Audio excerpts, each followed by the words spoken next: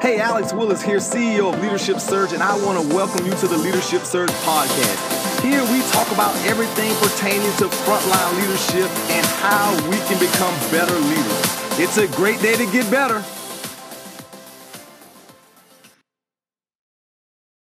Hey, good morning. This is Alex Willis, CEO of Leadership Surge, back at you with another leadership tip, helping us become better leaders at home, at work, and in the community. You know, we've been away for a little while just doing some personal development for myself, because I'm a firm believer that if you're to be a great leader, you must be willing to invest in yourself. You know, and that means sometimes you're going to have to pull away or withdraw from the crowd so that you can fill your own cup in order for you to be able to come back and give out to others. And so that's what I've been doing. I've been away just filling up my own cup, and I'm excited to share some of the things that I've implemented into my life, into my family, that has made me a much, much better leader. You know, today I want to talk about something that is quite often overlooked. And that's the power of declaration. The power of declaration. Our words matter. As leaders, I'm coming to understand more and more that our words put things into play. It puts things into existence. And so often we use our words carelessly. You know, we say things like, I'm not that good. We say things like, I don't feel that well. We say things like, I'll never get there. And we begin to set ourselves up for failure as a result of our words. And so I want to challenge you to really begin to analyze and think about your words. What are you saying over yourself? What are you saying over your situation? What are you saying over your life? Because words are so powerful, because they begin to set in motion the things you want and the things that you truly desire. You know, there was a really, really cool experiment that IKEA did on flowers. They had two plants. One plant, they had a tape recorder playing positive messages with that plant. And another plant right beside it, they had a tape recorder in there playing negative bullying messages to that plant. And so they analyzed these plants, playing this audio, these words over these plants for I think about a month. And it was an amazing difference in the two plants. One plant that had positive messages being heard every day flourished and grew.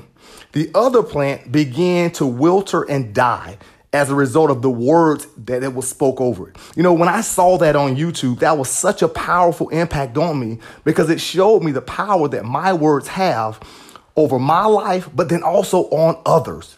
And as a result of that, I have decided that I'm going to be the leader that always, always, always is willing to speak positive messages to myself as well as to others, despite what the situation looks like. So I want you to think about that. Sometimes as leaders, if you're not careful, you can be what I like to call problem focused. This is always focusing on the problem, focusing on the negative, saying, hey, look what has happened. Look what mistake has been made. What I want to challenge you today to do is to be a solution-based leader and to have a solution-based focus. Yeah, we understand what happened. Yeah, that's the past. Even if it happened 2 seconds ago, that's the past now. And so now, instead of focusing on the problem, I'm going to decide to be positive and focus on the solution. By doing this, you'll begin to see a much, much better success rate in your life. You'll be happier, healthier, and you'll allow those around you to thrive. This is Alex Willis reminding you to get off the sideline, get in the game, and win. Hey, good morning. Alex Willis here, CEO of Leadership Surge, back at you with another leadership moment here, helping you become a great leader both at work as well as at home. So today I have the privilege of traveling with my beautiful wife, and we are heading on an Arctic adventure. So people look at us as if we're crazy at times, because they're saying, hey, of all the places, you live in sunny Florida and you're choosing to go in sub-degree temperatures, dog sledding, riding on different waves in the ocean, Arctic dipping, all kinds of crazy adventurous things. Why? And so the thing that I want to leave with you this morning is, as leaders, it's important that we constantly expand our mind and expand our horizons.